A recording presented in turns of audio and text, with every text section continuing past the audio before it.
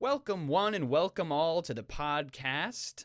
Still unnamed, but don't worry about that. We're still working on that with the department that will not be named for legal reasons. They are a shadow corporation within our company that is responsible for all of our media outlets, and we are forbidden from saying their name out loud, so I will refrain. I would like to start this episode by reading the memo that was sent to me. Let's see, who is this from? This is from, let's see, this is from staff, just in general, just staff. That's nice. No name to go along with it. And it reads thusly. Someone has been stealing all of the snacks from the vending machines and replacing them with small pieces of paper with the names of random employees. Oh, okay. Any information on this would be welcome. Please inform the staff so we can catch this individual and stop them from doing it. So far, nothing strange has happened. It's just sort of weirding everyone out. Signed, the staff. Okay, well, that's delightful. Just another odd item in a long list of creepy things that happen in this building. I am joined today by Caleb. Say hello, Caleb. Hello. And remind me, what department in the company do you work in? Well, I work in our research laboratory specializing in how to get humans back into space. Get humans back into space. What do you mean by that? I mean, we've been to the moon. You can't tell me you believe in conspiracy theories that literally disagree with proven hard facts. Oh, absolutely not. So, are we going back to the moon, or what's the operation I mean, here? the moon would just be a starting point. Certainly, we'll get back into the moon, but if we've been in space, it's been far too many decades. And so I was tasked within this company to help do some research and initialize the projects for us to get back into space. Moon, sure, but we're talking. Let's go beyond even just the couple planets that most people learn in school. We're going to explore. There's far too many sci-fi movies.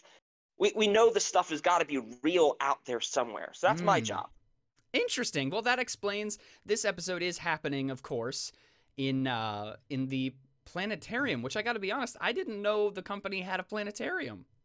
I mean, this is somewhat of it's a research that, let's just say, we're not going to broadcast it to everybody. There's a Hmm. lot of Gotcha. haters, there's a lot of doubters, Gotcha. and Gotcha. honestly, I don't need all of that distraction going on. So we keep the planetarium a relatively hush hush in the company. I actually have a fun little talking point because you're a bit of a writer, and by a Mm-hmm. bit I mean you're absolutely a writer. I try. Remind me, do you have like a personal record for how many words in like a month span that you've done? Oh no, I don't think I would say I have a record. Maybe 10,000 words in a month. But That's I mean still this impressive. yeah, so this is also factoring, so that's writing my particular fantasy sort of Right. projects, right? So I Mm-hmm. tend to write roughly, I don't know, 2,500 to 3,500 words a week for work. Right. Right. So I probably, as far as typing is concerned, type somewhere between 15 and 20,000 words. But as far as creative mindset, I Right. probably do creative writing. I probably average more like 3,000 words a month, but I'm pretty certain I've hit 10. Your poor keyboard, man. Yeah, well, I use multiple keyboards. I did kill a laptop, if that counts. Oh my gosh. Do you have any specific keys that always go out first? Because since I use my keyboard a lot for gaming, my WASD keys and my shift Yes, key always yeah, end up no, dying. undoubtedly, yeah. So in a lot of gaming aspects, shift tends to be stealth or crouch or something like that. So Mm-hmm. shift can very easily go out. And definitely, yes, the WASD.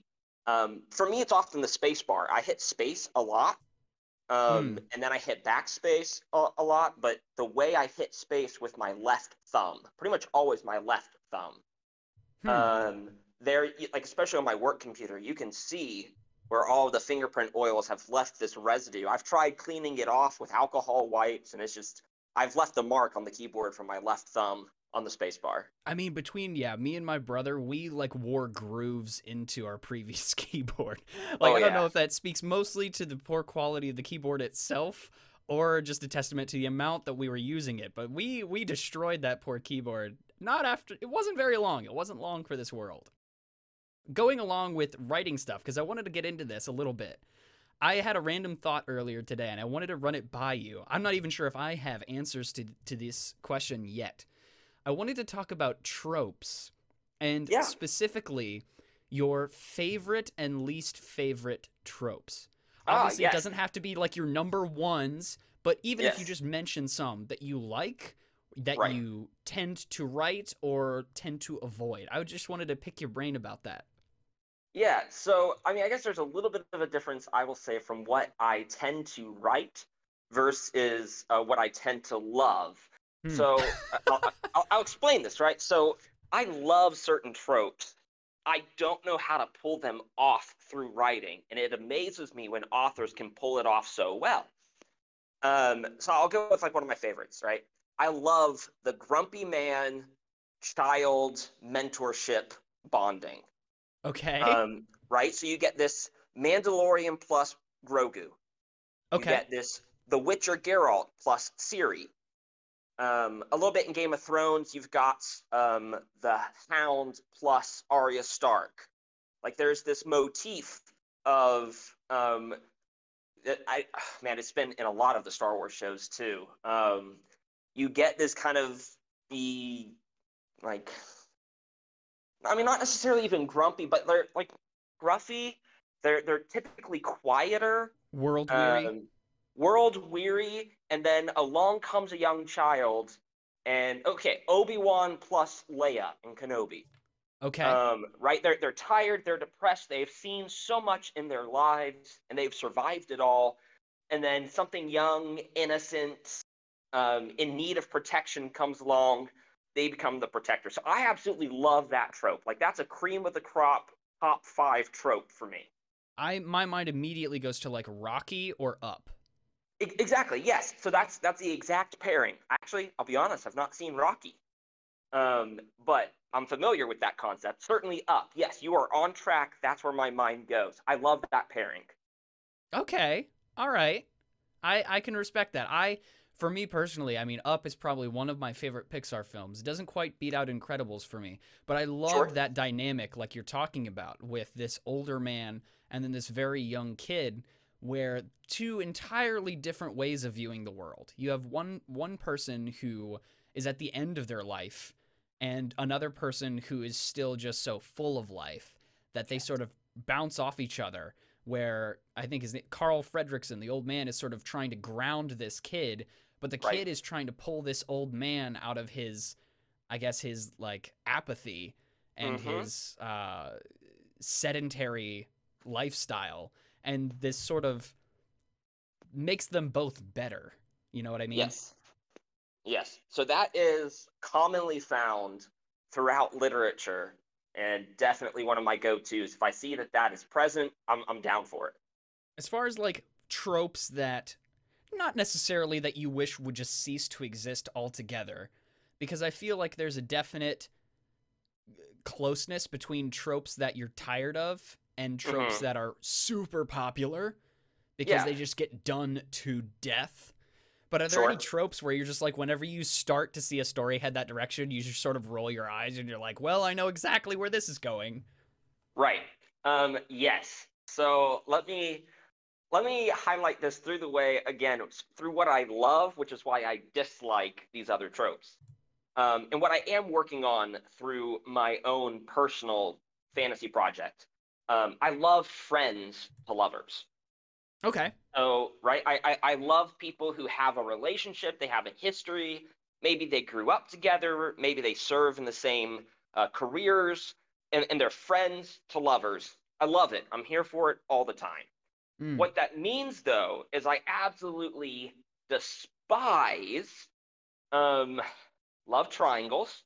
Love Okay. triangles are a big no-no in my book. I've seen a couple play out okay, but by and large, it is literally a waste of literature to me. You'll read, let's say, a 600-page book, and the female protagonist is in love with two different male protagonists who both love her back. And a third of the book is dedicated to someone who will not get the girl. Um, and that is a waste of space and timing. And so I dislike that. I particularly dislike the one that literally could never be ever published again, and I would be happy, is when the character, male or female, leaves their current love interest to go back to their old high school flame, first love, whatever. Oh, yeah. Oh, it makes me so mad to watch someone in a happy relationship, and the writer of the story is like, what if we made their happy life turn miserable because of their own old urges, and let's make their life suck, and then let's make it good again because they found true love that they originally had. Right. I don't like it. It's not for me. I know some people love it. Do you feel like it sort of invalidates a lot of the character struggle and character development if it's like, ultimately, I'm just going to take you back to square one. Like, you never should have left this small town. Yes. You never should have left this person. It sort of just, like, invalidates a lot of their life experience. Yes, so this is character regression at its finest. That's and actually a good way of putting it. The reason that I dislike Star Wars The Force Awakens, it's not because it was just a rehash of A New Hope. I can live with that. You know what works, you stuck with the formula, I can respect it. It's not the fact that they use some weird humor. While I don't love all the funny lines, Star Wars has been known to have quirky humor. I can get it. I accept it. What I dislike is they took all of the original characters and just said, let's put them back as if they never grew whatsoever from when we first met them. So Han Solo, you were a father, you were a husband. Let's just say you gave up on your wife and your kid and you decided to go back to smuggling goods. Leia, you were a leader as well as a mother and a wife. And let's just say, you're just going to lead. And yeah, you're Luke, like a politician again. You grew up on a desert planet. Let's just send you into exile. So, like, you took all these characters and said, let's just pretend all of the growth that has happened just didn't happen after 35 years. Huh. That's a really like interesting regression. take. Yeah. Yeah. So, and this you'll see it in a lot of places where, yeah, if someone is living a stable life and then they're willing to throw away their stable lives to what existed in the past, it's regression, and I don't like it. No, that's really good. Because honestly, it does feel untrue to the characters, where any show you watch where a character makes a decision and you as the audience, you as the viewer, are thinking to yourself, well, why on earth would that character make that decision? And you can just sort of hear the clacking of the writer's typewriter, where you're like, I can just feel the author wrenching them away from what makes sense. And it's like, you can just sort of feel the author imposing their will on well-developed characters that doesn't make any sense. Yeah, and so, like, on one level, I understand truly, in reality, people do that, right? So we get this Bible scripture about a dog returning to its vomit. Right, yep. Right? So there is a reality. Yes, sometimes people do regress. I guess what I particularly dislike is when that is praised. Again, so when you leave your current partner to go back to your previous partner, and that is praised as the right decision. I don't like that. It almost feels like fatalistic as far as romance is. He's like, what was the point of all of this story and all this struggle and all this everything, all these pages, if it's just this is going to happen, whether the reader wants it to or not, whether the character wanted it or not. Right. So yeah, that's probably in my highest of high disliked tropes. Okay, so I have another question, somewhat writing related, and we'll see how complex it gets. As far as, because I know that you're big into stories that have dragons in them, and I guess not just stories, but just media in general. Yes. I'm sort of curious. I just had this thought, because I wanted to talk about dragons, but then I started thinking about their representation in media, right? Whether it's books or everything. In my mind, I don't know why I've never thought about this, but the way that dragons are portrayed, it's like they're always portrayed in like one of two ways.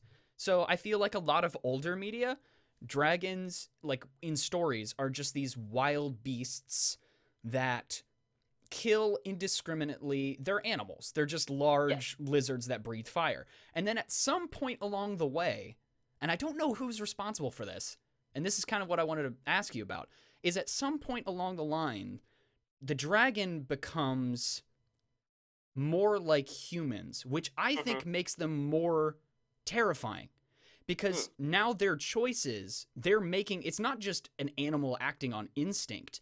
They can Hmm. be greedy, they can be vengeful, they can hold grudges, they hoard gold. It's like once you add a weird layer of understanding to them, I think that makes them infinitely scarier. So like my prime example would be like Smog. Right. When I guess the coalition of wizards are in Rivendell and they're like, well, we have to take care of this Smog situation because if Smog joins the enemy, if he joins the Dark One, it's like he's a free agent. He can make Mm. this choice, which is so interesting to me that this creature is so powerful and frightening Right. that it has the option to choose which side it's on. Yeah. And that in and of itself is scary because it's not so easily controlled. Mm. Yeah. So I'm not sure exactly where it began. So if we backtrack all the way to Beowulf. I don't know if you read Beowulf, how much you're familiar with it. Beowulf is I've read, I want to say that I read at least a good portion of it in its original, translation. So it's been a minute and it was not an easy read. I also right. read a graphic novel version of it when I was in like middle school and I loved that. Okay.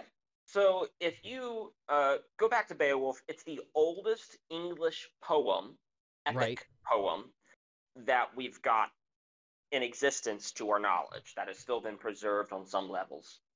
Um, the dragon there, so this is written, I don't know, somewhere around, I want to say 1,000-ish years ago, maybe 1,500 years ago, but I think closer to the 1,000 mark, 1,000 to 1,380, something like that.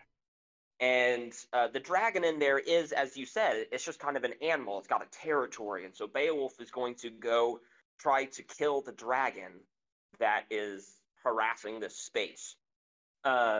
He's an animal. You go to Tolkien. Now, Tolkien really did change the whole fantasy landscape because at the time, I just finished reading a biography on Tolkien. Okay. At the time, there wasn't such a thing as we have of adult science fiction and fantasy. Maybe somewhat on a science fiction scale, but even that wasn't like, I mean, we're dealing with 1930s into 1950s. And so when he wrote The Hobbit, it was originally designed for children, which if you've read The Hobbit and you've read Lord of the Rings, you can see the tone difference.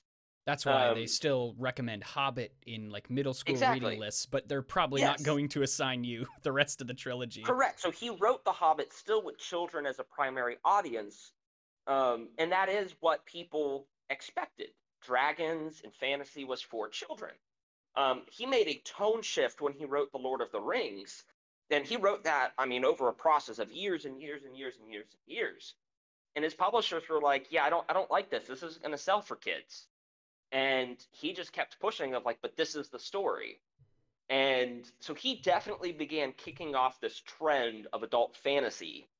Then you can go to people like Anne McCaffrey. So she wrote the Pern universe. Harper Hall of Pern is what I read this year. But her Pern universe is all about these dragons, and that's in the 1970s. So a couple years or so, decade plus after The Lord of the Rings is officially published. She begins writing her stories of dragons and people who ride dragons. And dragons, they actually kind of function almost like cats and dogs. They're Hmm. humans' best friends, and they talk to them, but you don't necessarily get talking back from the beasts. But the humans are talking to the dragons and communicating. Obviously, we fast forward down the road, you get to things like Aragon, where now you've got a mental link between dragon and rider. And that has now become since Aragon in the early 2000s, that has now become much more standard. When dragons are in books, they communicate through some level of mental connection. Yeah, I was just sort of thinking about, like, because obviously there's stuff like How to Train Your Dragon. Mm-hmm. My brain, for some reason, I was thinking to myself, I was like, so in my own Bible reading right now, I'm in Revelation again. I'm almost Yeah. done through a whole read through, and it just occurred to me. I was like, I wonder what the translation or concept that would have been floating around when John wrote Revelation, like what the concept of a dragon even constituted, if that makes sense. Because Sure. that dragon does have sort of its own personality, because it Yes. represents, it's like an, obviously since it's apocalyptic, it's elevated literature. So instead of just a serpent in a garden, you have this massive serpent dragon with multiple heads. It's like, how do you make a snake Mm-hmm. worse? Give it wings, give it a bunch of heads, make it massive. Right. Like, how do you Right. make it worse? So I was just thinking to myself, I don't know what the actual answer to that would be, of like, what did people, because the actual concept of a dragon, that's more of a medieval concept of, like, I guess maybe that's more where it became popular. But I wonder what the whole mental image of a dragon would have been back when John wrote Revelation. Yeah. So I mean, let's think about sea monsters for a moment. Okay. Right. Sea monsters were essentially the same concept of dragon. You're talking serpentine-like body, a scaly texture, sharp teeth, tail. That's been around for, yeah, thousands of years. Hmm. You go back to ancient Near Eastern mythology, which is what I'm trying to specialize in some of my own research. So this is Hebrew, this is Canaanite, this is Hittite, this is this ancient Near East, Phoenician. Yeah, you go to this, they have these creatures. Rahab, Rahav, however you want to pronounce her name, is this goddess dragon-like character. Tiamat is, again, a goddess sea monster-like character. But if you were just trying to come up with a generic name, you would probably use the term dragon. It's a water dragon. That's what a lot of these ancient gods were. So, yeah, I mean, it's been around a long time. And even those, these gods and goddesses, these sea monsters, they have a heart and a mind of their own. The ability to speak, like I said, I think that is much more Tolkien and beyond. I'm not sure how many other stories there are of talking dragons, but certainly these creatures, these monsters, these dragons, they have a thought process. They are intellectual enough to make decisions. Right. And that's just so, like, I just think that's fascinating to me, is that the way that you make a creature scarier is that you make it like a human, in the sense Mm-hmm. that it's got reasoning behind what it does, in like this sort of kingly fashion, where Right. it hoards gold and it, like, pens itself up inside a keep or a cave like its own domain. And Yeah. somehow that's it, I mean, it's so much worse. It's like combining the wild beasts, just this bestial strength, with the cunning and sinister nature of, like, an evil king. Right. But I mean, we know what evil people are like, and evil Right. people use weapons, they use manipulation. So now let's give those weapons and manipulation in the forms of fire and claws and fangs.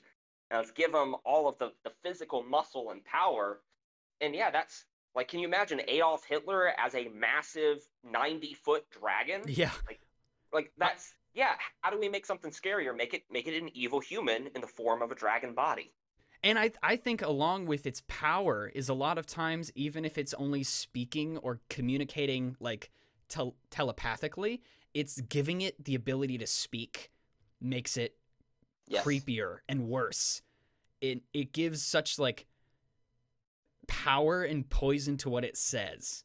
Mm-hmm. And I think it's sort of like that elevated idea of, like, the devil, of just the serpent. It can talk to you, and it can Right. play on your fears and your insecurities, and it can try to lie to you about what you want and all this stuff.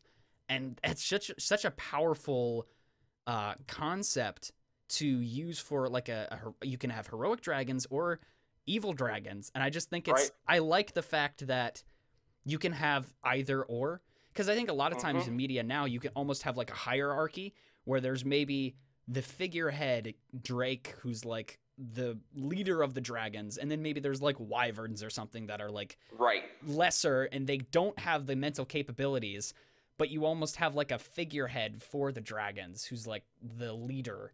And if he's good, great. If he's bad, you better watch out. Yes. Yes, that's definitely on brand. So, I'm going to shift over to something that I saw today. There was one YouTube video that was recommended to me a while ago that I was unfamiliar with, and I'm just curious to see if you have heard of this story. The man's name, if I get this right, is Anatoly Burgorsky. Okay. Are you familiar with this name? No, name's not ringing the bell. Okay, so I will read to you from this article. It's very fascinating. So are you familiar with Phineas Gage, the guy who had the copper pipe launched through his head that everybody had to learn about in biology class or psychology? If I did, I've definitely forgotten that. Okay, that's actually really funny and ironic. It was a case where I think this was pre-lobotomy, but they realized that the physical makeup of the brain could be physically altered or sustain traumatic injury, and that would have an impact on the personality of the person that would happen to. So Phineas Gage was like, he had like a piece of copper pipe shoot like up under his jaw and behind one of his eyes and exit his head. And from that point on, he survived, but he had a completely different personality. And so that's when people were like, okay, so the physical makeup of the brain, like if certain things get damaged in a certain part of the brain, it has XYZ trickle down effect. So like Gotcha. that's when they figured out like, oh, like if a part of your brain gets damaged or destroyed, that will change your personality. And this is a little bit more insane. So I will read from the article, and if you want me to stop at any point, just let me know if you have any questions. So I will read from the article. Particle accelerators are machines that propel charged particles at incredible speeds, generally to collide with other particles. It's highly advisable that the particles the highest speed particles collide with should not be part of your head, as one man learned the hard way. On July 13th, 1978, particle physicist Anatoly Bugorsky, I don't think there's an R in there, was working at his job in the U-70 synchrotron, which, by the way, is an awesome name, the largest particle accelerator in the Soviet Union. The 36-year-old was inspecting a piece of equipment that had malfunctioned when the accident happened. Unbeknownst to him, several safety mechanisms had also failed, meaning that when he leaned over to get a good look at his task, a proton beam shot through the back of his head at close to the speed of light. Or at least closer to the speed of light than you'd like a proton beam to be traveling at when it shoots clean through your face. At first, he felt no pain. He knew what had happened as he had seen a light, in quotes, brighter than 1,000 suns, as well as the gravity of the situation. At this point, he didn't tell a soul and merely completed the day's work before heading home and waited for the inevitable to happen. Absorbing 5 grays, that's 500 rads of radiation, would usually lead to death. Though he didn't yet know it, he had been hit with between 2,000 to 3,000 grays, which is 200,000 to 300,000 rads. In the night, his face began to swell beyond recognition, prompting him to visit the doctors the following morning. From there, he was taken to a clinic in Moscow, though largely so that his death could be observed rather than for any expectation that his life could be saved. Next few days, skin peeled off around the entry and exit wounds, showing a clean path burned right through his skin, skull, and brain. Remarkably, he did not die. The brain tissue continued to burn away over the ensuing years, and his face became paralyzed on the left side, where his hearing was also lost. Weirder still, as he aged, the right side of his head showed signs of aging, while the left side did not. Over the next few decades, he experienced seizures but remained functional, continued his work as a physicist, and completed a PhD. As far as people who have put their heads into a particle accelerator go, and to be fair, that's a demographic of a 1, he was pretty lucky. The narrow focus of the beam, though it caused massive damage, likely kept the damage limited to an area of the brain that he could live without. For the decade after this incident, he was unable to tell anyone about it, given the notorious secrecy of the Soviet Union. He survived well beyond the end of the USSR. However, in fact, the man who put his head in a particle accelerator and lived to tell the tale remains alive to this day. I've not heard this. So a man had something at almost the speed of light rocket through his head and lived. Mm-hmm. That's insane to me. I mean, it is. It is. Like, that could have gone so much worse. Yeah, as he expected it to. I mean, yeah, like, what would your expectation be? Like, he said in the moment, I mean, he didn't feel much pain, but he knew exactly what happened. So, like, and the fact, I thought that this was a relatively recent thing that happened. I didn't know that it was in Russia, first of all, but I also didn't know that it took place in the 70s. When I saw this, there was a video, and I kept seeing the thumbnail for it recommended on YouTube. I just assumed that it was somewhat recent because I didn't realize that particle accelerators have been around that long. Well, I mean, much like the planetarium, certain companies are certainly not going to share their top secret research. No, of course not. That's one thing. I don't know if I've talked about this. I don't think I've ever talked about this on the podcast. I watched like a 3-hour long video essay on the first chess computer that beat the chess champion way back when, whose name is escaping me. The machine was called Deep Blue. You've probably heard about it. But basically, during one of the matchups between Deep Blue, the chess computer, and one of his human opponents, the computer made a very strange move, and it actually rattled the chess champion's confidence because he was like, uh-oh, is the computer seeing and noticing something that I'm not? And it was like years after the fact that the people who created Deep Blue came out and was like, oh no, that was a mistake. It was a glitch basically in the system.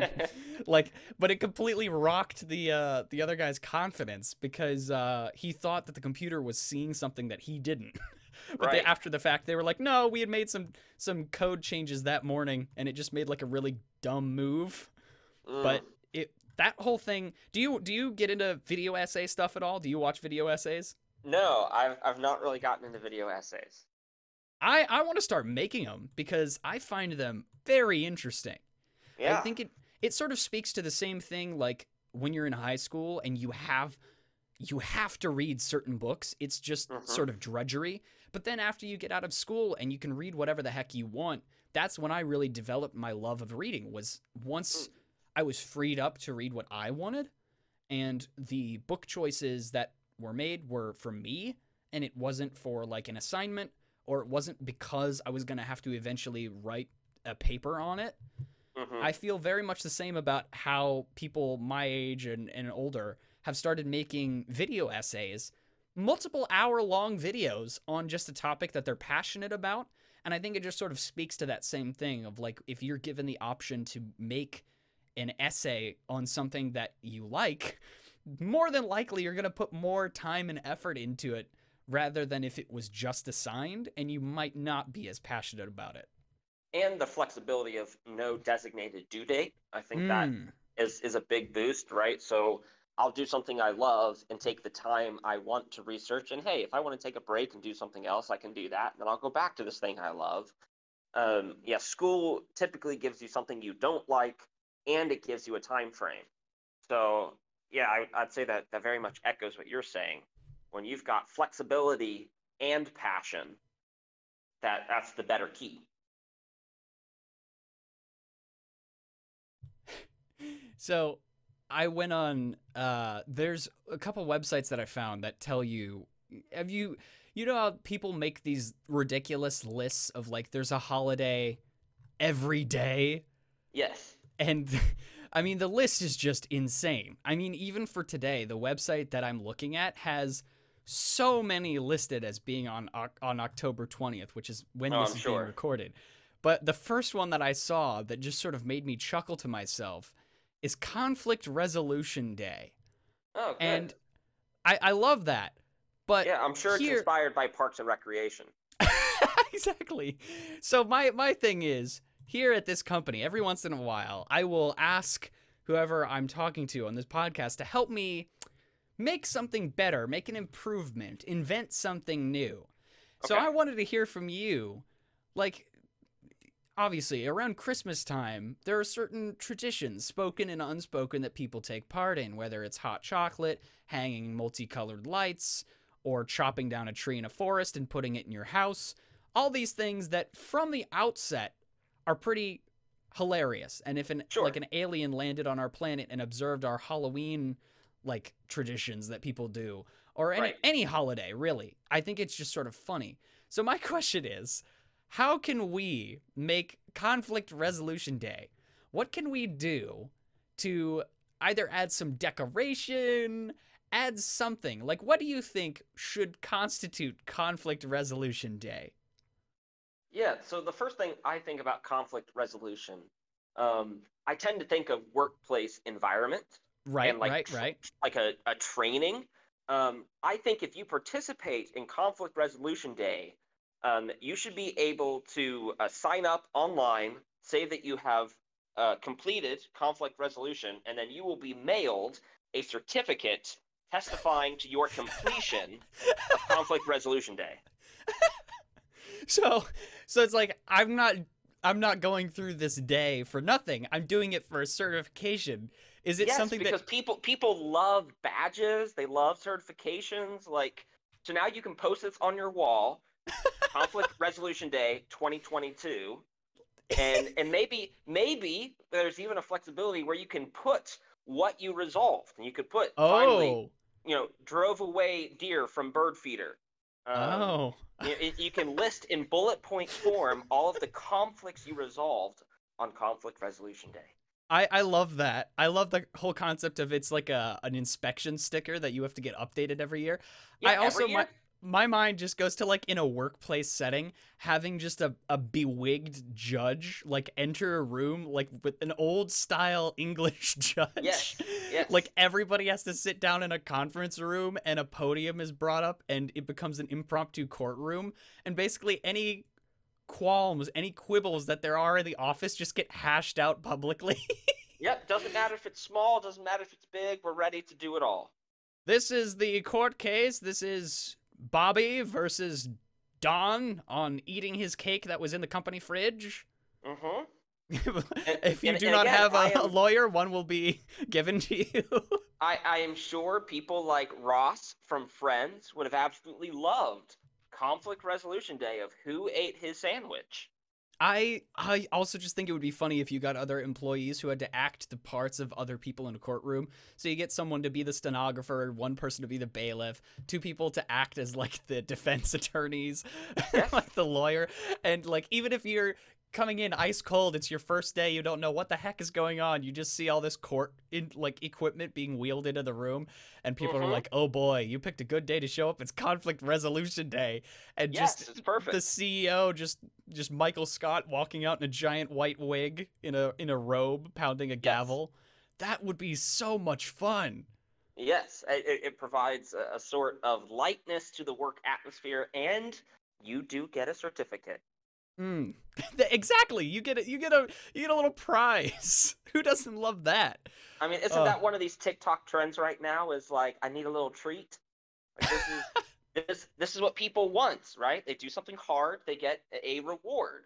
So right. So it's resolve your almost like conflict, get a reward. it's a little bit like what we do with my dad with his bad dad jokes is that we let him store them up for Father's Day. We're like, save it for Ah, Father's Day. We see that look in your eye. You just found a stinker. You got to hold on to that one and wait until Father's Day before you're allowed to give us that specific dad joke. So it's a little bit like that. nice. It's like you can't have a public issue with someone else's behavior until Conflict Resolution Day, where it all just pours forward Right, like a right. torrent. Yes. That's amazing. I love that. What's something have you seen anything on the internet recently that just made you happy, made you smile, or you thought was really cool? I can, hey, if it's on the internet, I can give you things that make me grumpy. Um, Man, things that make me smile or that I think are cool. I need to get on the happier side of the internet, it seems. It would appear so. Hey, but I'm right there with you, honestly. Like there are days where I'm just like I need like a detox, you know? I I think I've definitely talked about this with other people before, but pretty much any creative person like on Instagram, what Hmm. always makes me super happy as an artist is whenever I see someone who like drawing original characters is like their thing. Like they just love creating characters. I Yeah. love it. Absolutely love it when they take two of their OCs and have them together and like I love it when you can have this creative space. So like Yeah. Smash Brothers, where all these disparate characters can come Right. together under the same creative roof for Yeah. some reason. And I think this sort of, I mean, it's happening a lot in media anyways with the whole multiverse trend. Exactly. Right. But this whole idea of sort of bringing everyone together, regardless of the rules that it could potentially break, just sort of having fun with it. I just love when random characters that just don't belong, just super realistic characters and super Hmm. cartoony, wacky characters, Right. like inhabiting the same space for a common goal is just so cool to me. Yeah. So that prompts two things in my mind. The first thing, what I love about that is often when you bring things that don't really belong together, I like a unique format change. So Hmm. what I mean by that is there was an episode, I believe it was of Supergirl.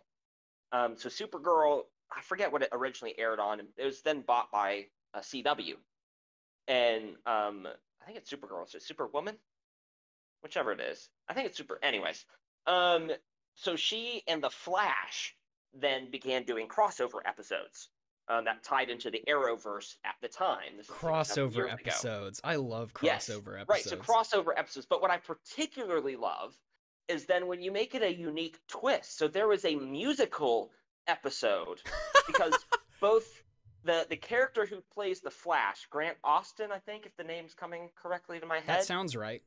and the girl who played Supergirl, Superwoman, they were both on Glee together at one time. Oh, okay. And so they said, "Hey, we've got the talent," and they made a musical episode of this show of superheroes, right? So like, I love that unique twist. Supernatural did this. I've actually not watched this yet, but where it became a Scooby Doo episode, and so Sam and Dean Winchester have to partner with the Mystery Gang, and it is filmed in Scooby Doo cinematography.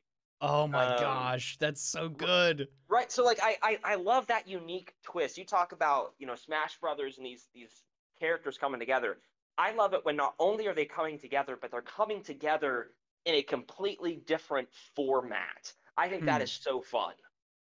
I remember there was an episode of the TV series Monk that they Mm, filmed a black and white version and an in color version right. because the setup was very film noir. The entire episode doesn't really follow that format, but they did an Mm, entire episode in black and white. And it was kind of interesting behind the scenes, like before the episode that you can select from the disc, there's two different actors that talk about, they like sort of make a case for why they like it in color or in black and white better. And it's right. sort of interesting where it's like you can watch the same thing in a different format and it's the way it's done is just so fascinating because Yeah. so like as an example, I just finished watching through Better Call Saul with my dad Hmm. and Vince Gilligan loves using black and white. But the thing is that one of the things that he's known for is his use of color and Mm, how he uses color to invoke certain things, remind you of certain things, or telegraph certain things. So yeah. even down to like the filter that he uses over the screen, whatever base color is on that filter, you can kind of get a sense of either place or which character you're following. And Mm, so to have him directorially removing a bunch of tools from your tool belt voluntarily, going black and right. white for large portions of the show, I think is just sort of a way that he can sort of just show off his ability to make something captivating in just Mm. black and white.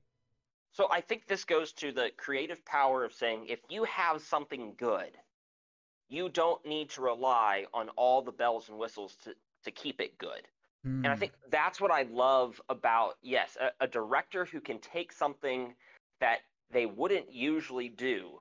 And basically, yes, I mean, and this is, for, um, I don't know, wrestlers, athletes, whatever, when it's like, yeah, tie a hand behind my back. Well, why would you do that?